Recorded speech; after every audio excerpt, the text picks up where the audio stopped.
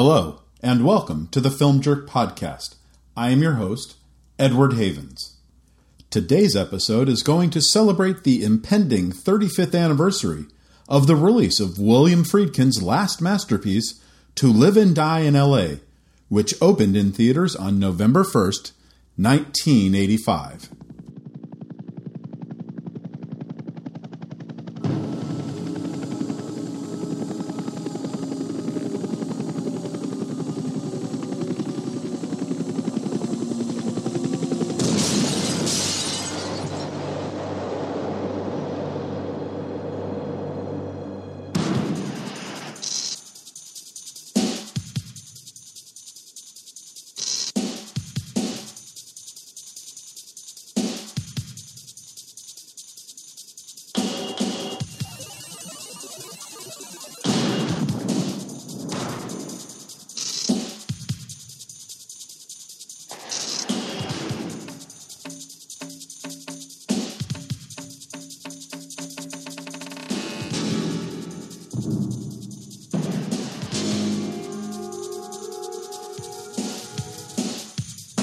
I'm gonna bag Rick Masters.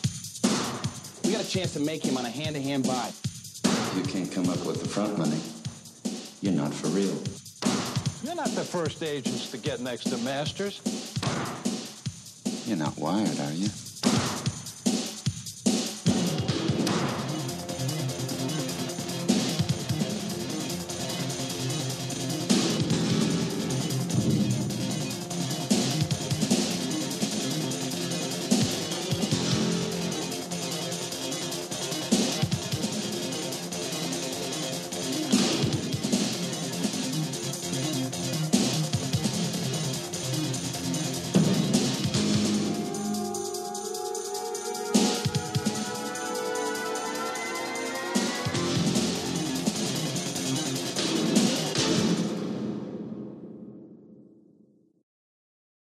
William Friedkin, of course, is the Oscar-winning director of the 1971 Best Picture winner The French Connection, his fifth movie in only 4 years, after Good Times, The Birthday Party, The Night They Raided Minsky's, and The Boys in the Band.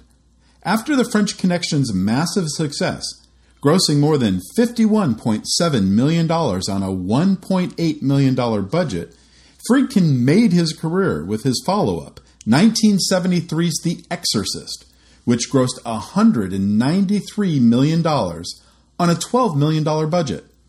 Until 2017's It, The Exorcist was the highest-grossing R-rated horror movie of all time. And then his career kinda ran off the rails. 1977's Sorcerer was supposed to be a little $2.5 million remake of Clouseau's The Wages of Fear, which ended up becoming a massive $22 million epic Friedkin honestly thought would become his legacy, his Apocalypse Now, the one he'd be remembered by, even though he had already, by this point, made two inarguable masterpieces. Instead, critics were offended Friedkin even dared to remake a classic, and audiences were confused by the title, and were far more interested in a little movie called Star Wars. Sorcerer would gross less than $6 million. After the failure of Sorcerer, Friedkin went right back to work making the crime comedy drama The Brinks Job, with Peter Falk, Peter Boyle, Jenna Rollins, and Warren Oates. The reviews weren't much better than they were for Sorcerer, but audiences were a bit more receptive to it. It still wouldn't be profitable, though, grossing only $14.5 million against a $16.4 million budget. And then there was Cruising. Loosely based on a New York Times writer's novel about a serial killer stalking and killing gay men associated with the local leather bar scene of the late 1970s, Cruising featured Al Pacino as an ambitious New York City police officer who goes undercover in the gay bars in the meatpacking district in order to track down a killer. The film has a great cast, including a pre-Raiders Karen Allen, Powers Booth, James Remar, William Russ, Paul Sorvino, Joe Spinell, and Mike Starr. but the film was mired in controversy before it even started shooting. Protesters would dog the production every night they shot in New York City, believing the film would stigmatize their community. They would attempt to interfere with shooting by pointing mirrors from rooftops to ruin the lighting of scenes, and blew air horns and whistles and played loud music to the point that most of the live dialogue would need to be redubbed in post-production. One night, more than 1,000 protesters marched through the streets of the East Village, demanding the city withdraw their support of the film. The movie would feature Los Angeles punk band The Germs, who recorded 6 songs for the soundtrack, although only one song would make it into the final film. Graham Parker would also record 2 songs for Cruising, but neither would be used, showing up later on his 1980 album The Up Escalator. When Friedkin finished the movie and submitted it to the MPAA for a rating, the film ran 2 hours and 40 minutes and was slapped with an X rating. Friedkin claims he submitted the film 50 times before he finally got an R rating, but not after 40 minutes of footage had been removed, almost exclusively scenes of, according to the director, the most graphic homosexuality happening in the clubs while Pacino's undercover cop watches. The $11 million film would get released into theaters on February 8, 1980, and despite the controversy, or perhaps because of it, the film would end up grossing just a few $100,000 under $20 million. Not exactly profitable, but far better than his previous 2 films. Friedkin's next Deal of the Century had all the right pieces to becoming a successful film. Chevy Chase was one of the biggest comedic actors on the planet. Sigourney Weaver was becoming a star thanks to Alien, An Eyewitness, and Year of Living Dangerously. Gregory Hines was also becoming a star thanks to Mel Brooks's History of the World Part 1 and Wolfen. The screenplay was written by Paul Brickman, who had just written and directed Risky Business. But maybe a comedy about a small arms dealer who winds up negotiating the sale of an experimental spy plane to a Central American nation's dictator wasn't gonna go over so well in Ronald Reagan's America. Well, maybe it could have, had the comedy been funny, but it wasn't. And the $10 million film would barely make its budget back when it was released in October 1983, let alone covering costs of prints and advertising. After 4 strikeouts in a row, William Friedkin needed a hit. While he was working on Deal of the Century, Friedkin was given a manuscript copy of Secret Service agent Gerald Pedovich's upcoming novel To Live and Die in L.A. Friedkin, drawn to the story of Secret Service agents, which had not been to that point been portrayed on screen very often, saw the potential for a movie immediately and worked with SLM, the production company behind Diner, Poltergeist, Romancing the Stone, and Cocoon, to pay Pedovich $150,000 for an option to the novel before it was even published. Friedkin himself would kick in $15,000 of his own money to the option as a sign of good faith. After Deal was locked, Friedkin and Pedovich went right to work on writing the screenplay about a fearless Secret Service agent who will stop at nothing to bring down the counterfeiter who killed his partner. Whether it was because he was only going to get about $6 million to make the movie, or that he wanted to lend an air of authenticity to the production, Friedkin, who originally was considering Jeff Bridges, Harrison Ford, and Richard Gere in the lead, decided to forego movie stars altogether. For the lead role of Secret Service agent Richard Chance, Friedkin hired Chicago-based stage actor William L. Peterson, who was suggested by fellow Chicago-based stage actor Gary Sinise, and whose only screen role before this was a small part in Michael Mann's 1981 thriller Heist. After only half a page into the screen test, Peterson encouraged Friedkin to hire friend and fellow Chicago stage actor John Pankow to play his partner Vukovich. Pankow would hop on a plane from Chicago to New York to meet Friedkin the night Peterson was hired for the lead role. And Friedkin would hire Pankow just after meeting him and running one scene in Peterson's hotel room. For the role of Eric Masters, the enigmatic artist who also does some counterfeiting work on the side, Friedkin hired New York City-based actor Willem Dafoe, who had a memorable supporting role in Walter Hill's Streets of Fire.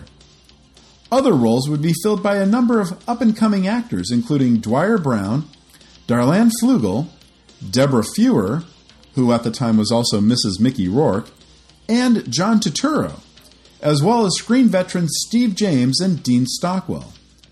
Friedkin would also hire friend and fellow filmmaker Robert Downey, who did not yet need to differentiate himself from his namesake son, for a rare acting role. Before production began around Los Angeles, on November 26, 1984, Dafoe would spend time with German modern expressionist artist Rainer Fedig, who would paint the works that represented Dafoe's character's work, studying how the painter worked so he could use it in his work in the film. The painting that Masters burns at the start of the movie, that was a real painting Fedig had made just for that scene, which, had it not been destroyed, could have been worth over $50,000 today. To keep costs on the production as low as possible, Friedkin used a lot of non-union members behind the scenes, including cinematographer Robbie Mueller and his entire crew. Every scene would be shot in a real location, and he would often only do 1 or 2 takes of a scene. Sometimes, he'd tell the actors that they were going to rehearse a scene and then actually shoot it and decide if that take was good enough and then move on to the next setup or shot. And he'd also let his actors play out scenes and improvise not only lines, but their own blocking. Mueller would regularly have trouble trying to keep his actors in frame. If they're not in the frame, they're not in the movie. That's their problem, Friedkin would tell his flustered DP. Another scene that would give the production trouble is when Peterson and Pankow are chasing Turturro through LAX's moving sidewalks. While allowing the production to shoot within the terminals, LAX forbade Peterson from running along the top of the escalator dividers, as was written in the script, feeling that they would have problems with their insurance company should anything happen to Peterson or any of the extras if he slipped and fell. Peterson told Friedkin just before the take that he was going to do it anyway. The airport officials were not happy and politely requested the film crew go film somewhere else. When the production needed a prison-like location for some scenes, Friedkin was able to shoot those scenes at the San Luis Obispo Penitentiary, and he used real prison inmates as extras in those scenes. Now, if you've seen the film, you probably know which scene I'm going to talk about here. It is the scene of the movie, the car chase. Now, I'm presuming if you're listening to this podcast, you've probably already seen the movie and are a fan of it. If you haven't yet seen it, go ahead and stop here now and watch it, because I'm about to get into some heavy details about a pivotal sequence. It's not available for streaming as of October 2020, but I was able to borrow a copy of the DVD from my local library.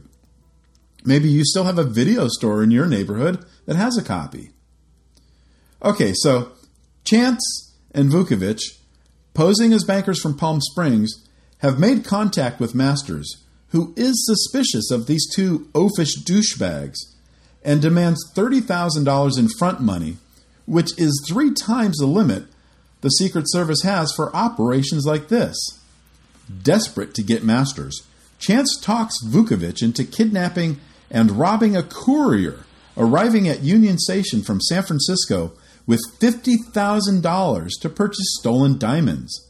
The partners are able to pull off the first part, but the courier is shot and killed by a group tailing them who are trying to shoot Chance. The partners are able to get the money off the dead body, and over the course of the next 8 minutes, the most exciting car chase sequence since, well, The French Connection, unfolds on screen. In fact, much of the chase feels like Friedkin is trying to outdo his ghosts, showing how much more exciting he can make this sequence over its original counterpart over 14 years. And he really does succeed. Much of the success comes from the second unit DP, Robert Yeoman, who took over this part of the shoot from Robbie Mueller because Mueller had no idea how to shoot this sequence. Friedkin would hire Yeoman as his cinematographer on his next film, Rampage, out of gratitude for how well the final sequence came out. Now, if the car chase sequence makes you panicky, like it does Vukovich in the backseat of the car during the chase, good. It's designed that way. In fact, it would be the last major sequence filmed for the movie, because if anything would have happened to Peterson or Pankow during the filming of the sequence, at least the rest of the movie would have already been completed. The most memorable part of the chase sequence is when Chance tries to escape the bad guys chasing and shooting at them by going the wrong way on a freeway. The sequence was supposed to be filmed over the course of 3 weekends on the Terminal Island Freeway in Wilmington, California, just west of Long Beach. The freeway would be closed for 4 hours at a time, with Peterson doing his own stunt driving and Pankow really freaking out in the back seat. But 3 weekends turned into 6 weekends, and Friedkin would exceed his budget by nearly $1 million. However, there is no chase sequence in Pedovich's book. Friedkin added it to the screenplay in part because of something that happened to him in 1963 when he had fallen asleep while driving home from a wedding in Chicago and had woken up on the wrong side of the freeway with oncoming traffic coming straight for him. Friedkin had been trying to use something like that in a movie for more than 20 years, and this movie could provide the perfect, pun not intended, vehicle for such a sequence. A known perfectionist for realism, Friedkin wanted the sequence of counterfeiting to be as authentic as possible, so he hired a couple of actual counterfeit artists as technical consultants. In fact, in any shot that didn't specifically show Willem Dafoe, it would be one of those consultants doing that work.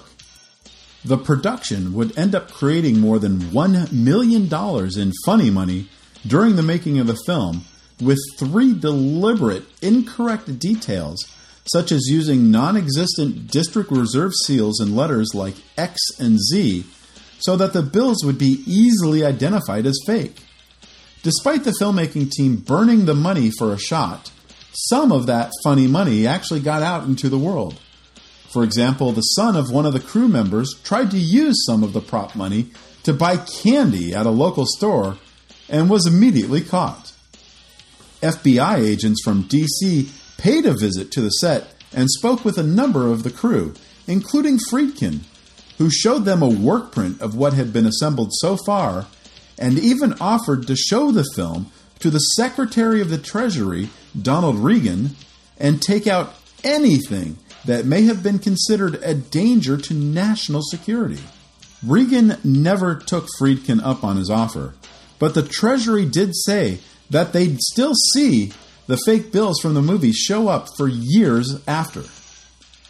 Production would end in early 1985, with Friedkin undecided on the ending.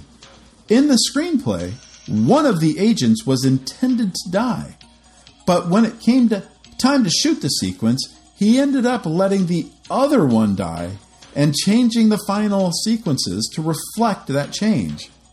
The executives at MGM were none too pleased with that turn of event, so Friedkin would bring back Peterson and Pankow to shoot a new ending where both agents survive but are sent to Alaska as punishment for their actions.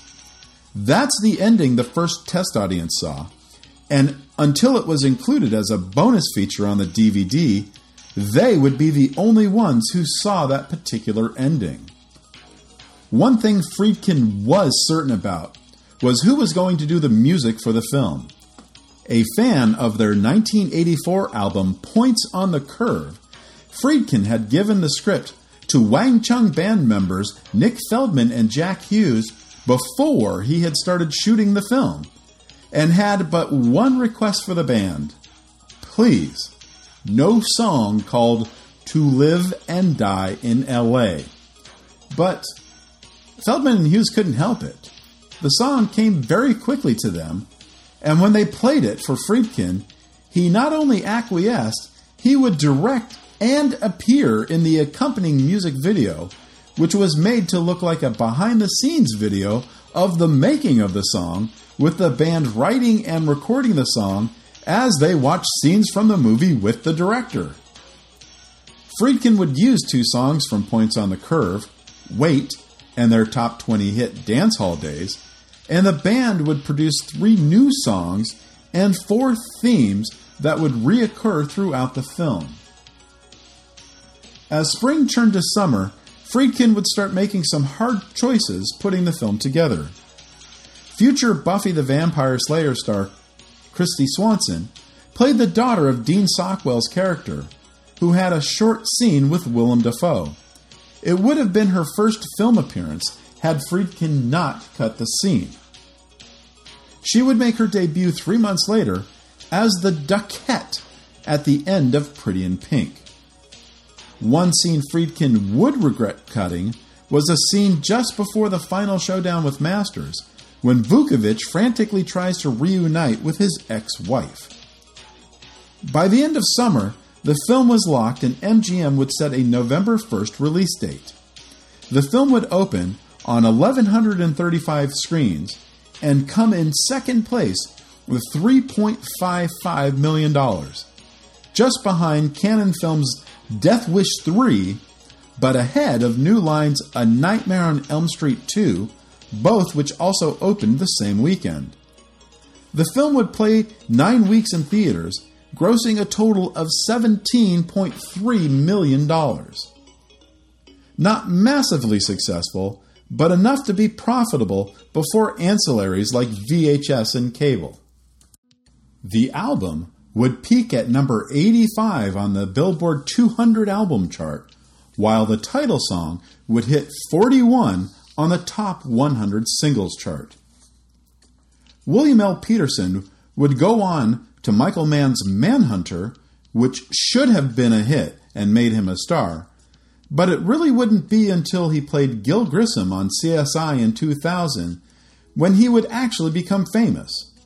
John Pankow mostly worked on stage after the movie, but he did find some fame on his own as the cousin of Paul Reiser's character on Mad About You. Willem Dafoe? Well, he's a damn national treasure. You know that. The same with John Turturro.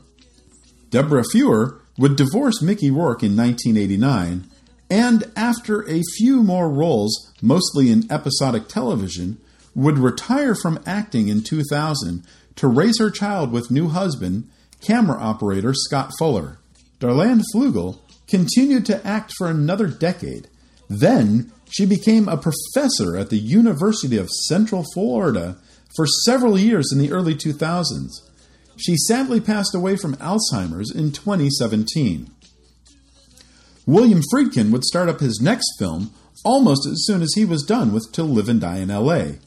Rampage would star Michael Biehn, his first film after becoming a bona fide action hero in James Cameron's Aliens, and Alex MacArthur, an up-and-coming actor who at the time was best known for playing Madonna's boyfriend in her Papa Don't Preach video. MacArthur plays Charles Reese, a recently captured serial killer who killed to drink the blood of his victims as a result of paranoid delusions. And Biehn was Anthony Frazier, the prosecutor, who was trying to prove Reese was not insane and deserved to be put on death row. With an evocative score by the great Ennio Morricone, the only time these two masters would work together, Rampage would make its world premiere at the Boston Film Festival in September 1987 and then sit on the proverbial shelf for 5 years, thanks to the bankruptcy of Dino De Laurentiis' eponymous movie studio, which we covered more in depth in our 21st episode. Friedkin would tinker with the movie for years, re-editing the film, and even changing the ending before Harvey Weinstein would purchase the movie rights in 1991 and finally release the film into theaters through his Miramax Pictures in October 1992, after Friedkin had already filmed and released the supernatural horror film The Guardian in 1990. The $7.5 million Rampage would only open in 172 theaters and gross just under $800,000 after 10 weeks. Friedkin would continue his slow slide into mediocrity with the basketball drama Blue Chips in 1994, the erotic thriller Jade in 1995, and the military legal drama Rules of Engagement in 2000, followed then by The Hunted, Bug, and Killer Joe. To Live and Die in L.A. would be the last film he would make that would make any kind of profit, although Bug would come close in 2006. I saw To Live and Die in L.A. a couple of times in theaters, including once on opening night, and I purchased it on VHS soon after it was released in early 1986. I must have watched it 50 times over the next dozen years, but I switched over to DVD in 1998, and it wouldn't get released on that format until 2003, so it had been over 20 years since I'd last watched it. Until this week. As a drama, it's decent, but there are some unfortunate moments due to changes in society over the ensuing 35 years. But when it kicks into action mode, it's still fantastic and engaging and thrilling. Wang Chung's score and songs are still bangers, and side 2 of that album, the 4 instrumental themes, they were my go-to music when I would be driving home in the middle of the night from my theater. And hopefully, MGM will see fit to release the movie to streaming services in the near future. Thank you for listening. We'll talk again soon. The Film Jerk podcast has been written, narrated, and edited by Edward Havens. As we are an independent podcast without sponsors or a network of websites to help promote the show, we rely on word of mouth to get the word out about the show. Please help get the word out. Please post about the podcast on your socials. Please rate and review the show on your favorite podcast source. Good ratings and reviews help get the podcast higher rankings, which help the show get seen by more potential listeners. And as always, I look forward to your comments about the show. You can leave me a note on this podcast's page at filmjerk.com, or you can leave me a message on my Twitter feeds at Edward A. Havens or at FilmJerk. The Film Jerk podcast has been a production of Idiosyncratic Entertainment. Thank you again. Good night.